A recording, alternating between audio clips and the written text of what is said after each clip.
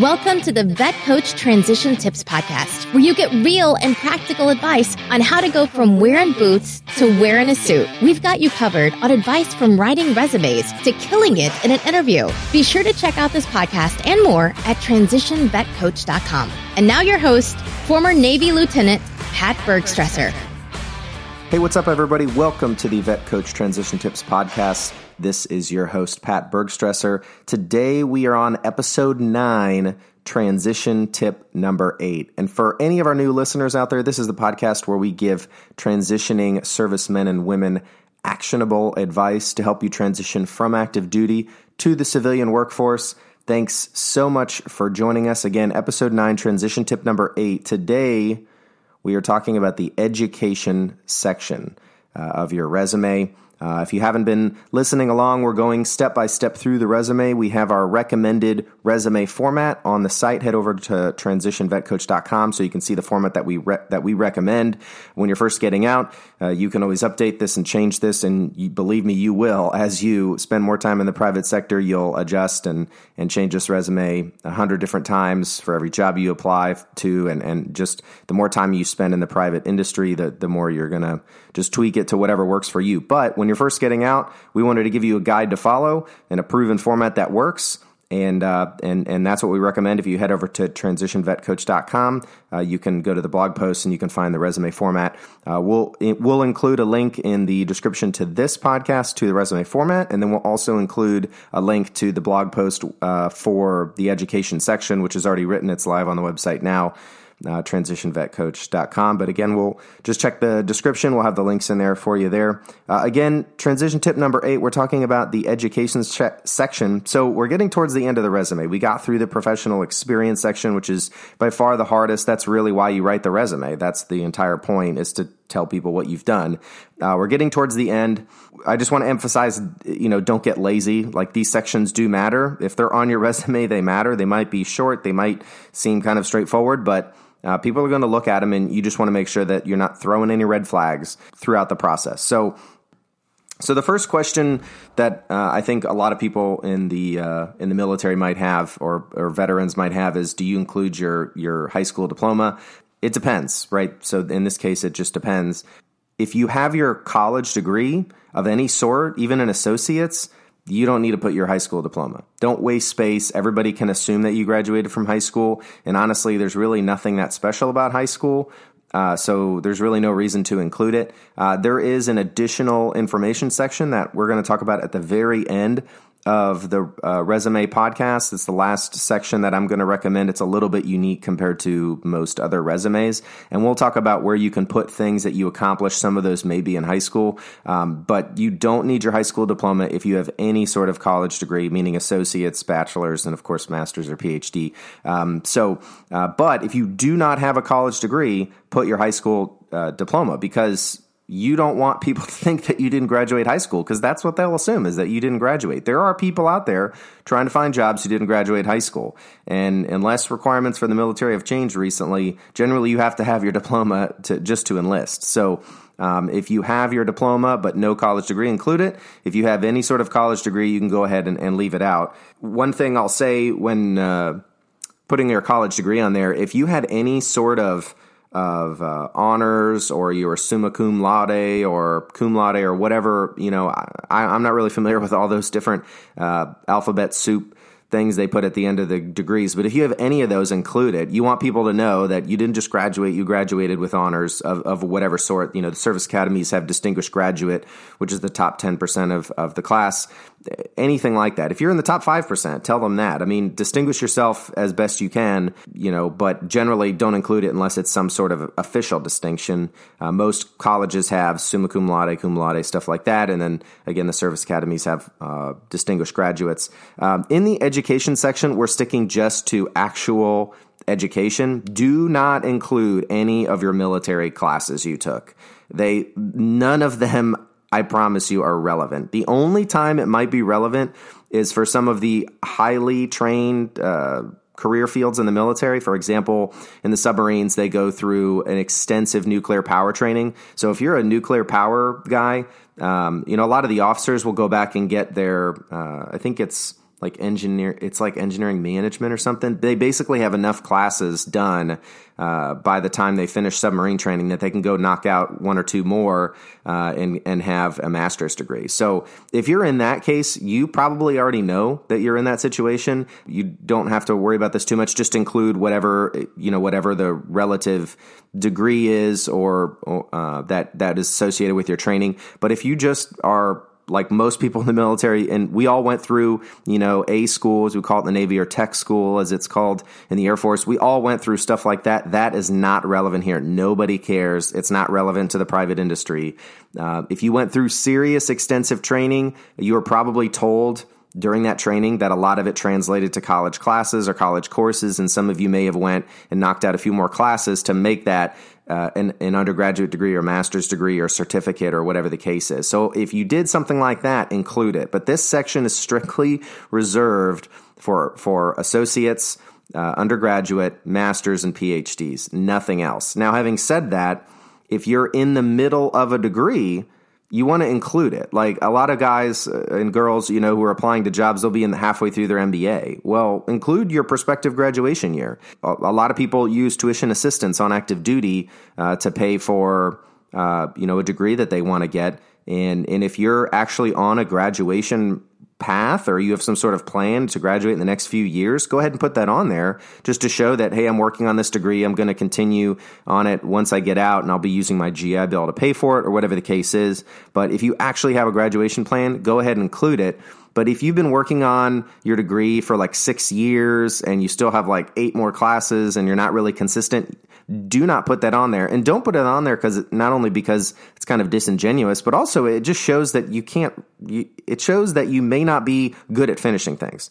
And on your resume, you want to brag about yourself, not put red flags out there. And so if you actually intend to finish and if they ask you about it and you can say, yep, I've been working on my undergrad for 2 years. I'm going to graduate next year. That sounds good. If you put it on there that says you're going to graduate next year and they say, hey, how's your degree been going? And you have to tell them that you've been working on it for 6 years or 7 years or whatever, that doesn't go over so well. Now, if you can back it up and say, hey, I got 4 kids and a wife and I take care of my parents, and so I can really only do 1 class a semester. It's been a slog, but I'm finally getting there. I'm going to graduate next year. That's different, right? So you're going to have to use some common sense. You can always ask me, what my take is. Ask your friends, ask your family, but it just has to pass that sniff test. Does this sound legitimate? And, with veterans, we all have some sense of integrity. So just be honest about what your situation is, but don't put something out there that just makes it look like you can't finish.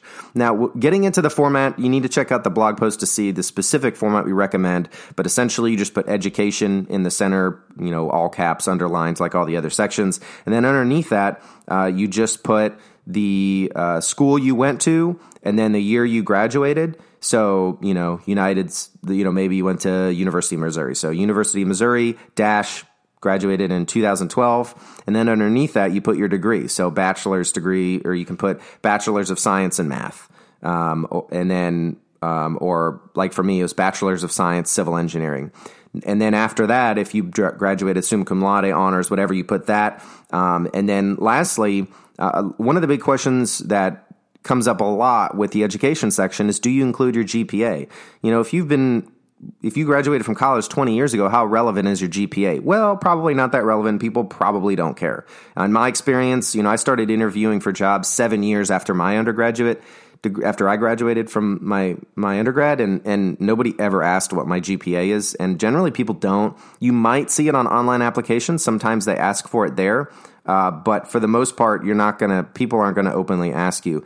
Now, whether or not you include it on the resume, this is my advice. This is what I've seen a lot of other people do, and I think it makes a lot of sense. If you graduated with under a 3.0, don't include it. If you graduated with over a 3.0, include it. I think that keeps it pretty straightforward and simple. Again, if you graduated with honors or summa cum laude or something, that implies that you had some sort of high GPA anyway. But you might as well go ahead and include it. If you graduated with over a 3.0, I mean, that's pretty good in college. Like in high school, like most people graduate with over a 3.0, but in college, it's a lot harder. College is harder, so if you did, definitely include that. It just shows your aptitude as a student. And again, this is an opportunity to brag about yourself to whoever you're interviewing with, and you want to take every opportunity you can to do that. Now, one thing I'll say that I've learned since getting out is it looks like in a lot of the graduate programs and maybe even postgraduate degree programs, a lot of colleges seem to be getting a little bit away from the typical grade structure. And for example, if you look at Harvard Business School, Harvard Business School does things a little bit differently. They don't actually do grades. They give everybody in the class a 1, 2, 3, or 4. A 1 means you're in the top 10%. Maybe top 15 or 20%. A 2 means you're in like the middle of the pack. So, somewhere between the 25th percent down to like the 75th percent. You're kind of in the middle of the group. And then a 3 means you're in the bottom like 10 to 15%. And then I'm not sure exactly what a 4 is, but I think it means you're failing. So, but they don't do A, B, C, D, F type grades. They do 1, 2, 3s, and 4s. And it seems like a lot of graduate degrees are not so much focused on what your grades are, but rather allowing students to focus on what they're learning. And a lot of times that's because people are paying out of pocket to go to school. A lot of times people are going on top of their work schedule and they have families and whatnot. They legitimately want to learn this. If you go to undergraduate degrees, undergraduate programs, a lot of there's a lot of partying, a lot of people drop out, a lot of people don't really care. Right now there's in the news, they're talking about this whole college scandal with all these celebrities who and wealthy people who bribe people to get their kids into school. And one of them in particular one of the kids has been talking on her YouTube channel, because she's a YouTube influencer, about how she doesn't care about school and she just wants to go to the parties and the tailgates. So I don't think it's any secret that is somewhat of a cultural trend in undergraduate programs. But in graduate degrees, people generally are very focused on actually learning and getting something out of the program. And so for that reason, a lot of graduate programs are getting away from strictly grades. So sometimes you might see people on their resume a master's degree, and they might have graduated at the top of their class, but there's no, they're not going to put their GPA because there was no GPA. And now Harvard is unique in that most schools aren't doing anything to that extent at this point. But they are an example, and a lot of people look to what Harvard does. They're, the top business school in the country, so people look at what they do to apply to schools for graduate level degrees. A lot of them don't even require GMAT scores anymore. GMAT is like the SAT to get into business school. The GRE is a common standardized test to get into any sort of graduate program. And a lot of them don't require it anymore as long as you have a certain number of years of experience. And I think it seems to me that they're starting to realize that, hey, we can make this person take this test, but we can get a lot better of an idea of what their level of aptitude and accomplishment is if we just look at what they've been doing every day for the past 5 to 7 to 10 years.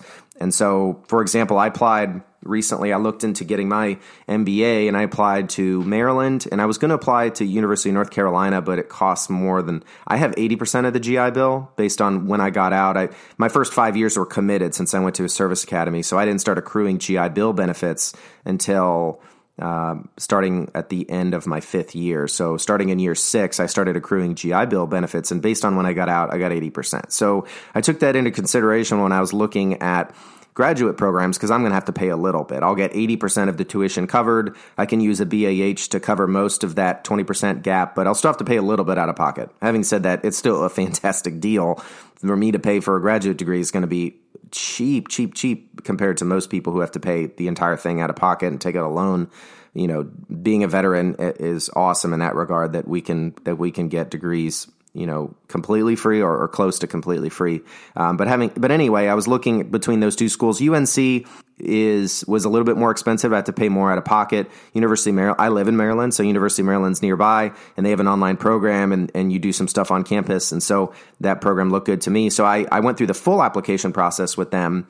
And I can say for UNC, if you have 7 years of work experience, you're automatically waived from taking a GMAT.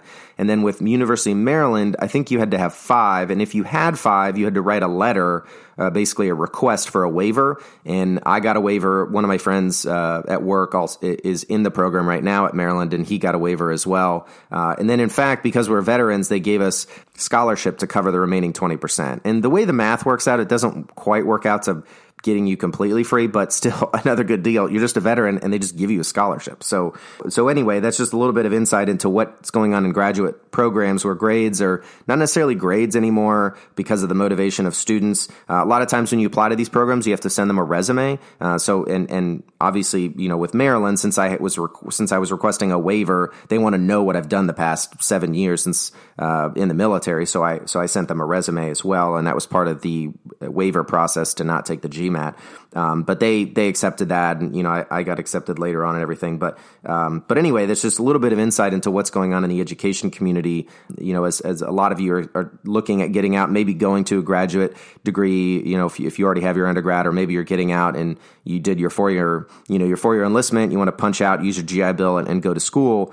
Just undergraduate programs are still, for the most part, the same. SATs, ACTs, GPAs, stuff like that matter. But for graduate degrees, it's starting to change, and who knows, maybe that'll trickle into undergraduate programs at some point in the future. We'll have to see. But anyway, that's really it. The last thing I want to touch on is location. So we recommend you put it at the end of your resume, after the professional experience after the volunteer section, which is after the professional experience section. However, I do have one caveat to that. If we're in the military, you got out, you went to school, and now you're starting to look for a job, or you got your degree while you were on active duty through tuition assistance, and you're getting out, and you just graduated like a year ago or something, and you're getting out, you want to work in that field, I would recommend putting it at the top of your resume. And here's why. You want to show, the beginning of that resume we talked about in the professional summary podcast and the key skills. You're setting the reader up for what you're looking to do and where you can add value. If you just graduated, you're looking to work in that field. So my advice, and that's the most experience you probably have in that field. So you want to put that up front and center. Say, hey, I've been in school for 4 years or 2 years or whatever, working on this. I want to work in this field, and put it up front and center. A lot of my friends who have MBAs do that. They got out of the military, they get their MBA, and then they put their education section near the front of their resume so people know they graduated with their MBA and they're looking to work into finance or management consulting or whatever the case is. So if you're leveraging a recently earned degree to get into a career field, I would put it at the front of your resume. And specifically, I would recommend at the end of right after the key skill section, before the professional experience, so they can see, hey, you're going to read my professional experience. It's not necessarily going to be relevant, but I just went back and got this degree so that I could transition into this field. And you just setting up the reader, guiding them through your story. And that's a recent part of your story. So you want it to be up at the front to show that's what you're working towards. So anyway, guys, that's it. This is a short one this week. Hopefully got some value out of it. As always, if you have any questions, you can email me, pat@transitionvetcoach.com. If I don't know the answer, I will definitely work to find it for you from my network or elsewhere. And then last but not least, we always end with a favorite quote of mine. It's a Winston Churchill quote, which is, success is not final, failure is not fatal. It is the courage to continue that counts. We always talk about this. Just because you get a job doesn't mean it'll be your last one when you get out. It more than likely won't be. So you're going to have to continue to work on your resume, work on your interviewing skills, and just learn and continue to grow as a veteran and not an active duty service member anymore. And then failure is not final. More likely than not, you'll interview for jobs and not get them. And you just have to remember that it's not anything against you. So maybe somebody had a way to get into that job, or knew somebody, or knew the right people, and they just got it over you. But that is not the end of the world. You're going to get there. You're going to find something. You just got to keep after it, keep working, keep pushing, keep growing your network, and you'll get there eventually. And just remember that courage that you got from active duty you went through far more difficult things on active duty, I assure you, than the job search process. Far more difficult circumstances overseas, particularly on deployment or when you're getting ready for deployment. A lot more stressful times. So just remember that you've gotten through those tough things before, and you're going to get through this job search. You're going to get through this transition. You'll make it. But other than that, thanks for listening. Again, this is your host, Pat Bergstresser, signing off. We will see you guys next time. You've been listening to the Vet Coach Transition Tips podcast. For more transition tips and content, be sure to subscribe to the podcast and check out transitionvetcoach.com. Thanks so much for your service and all you do. As always, if you have any questions, email Pat directly at pat@transitionvetcoach.com.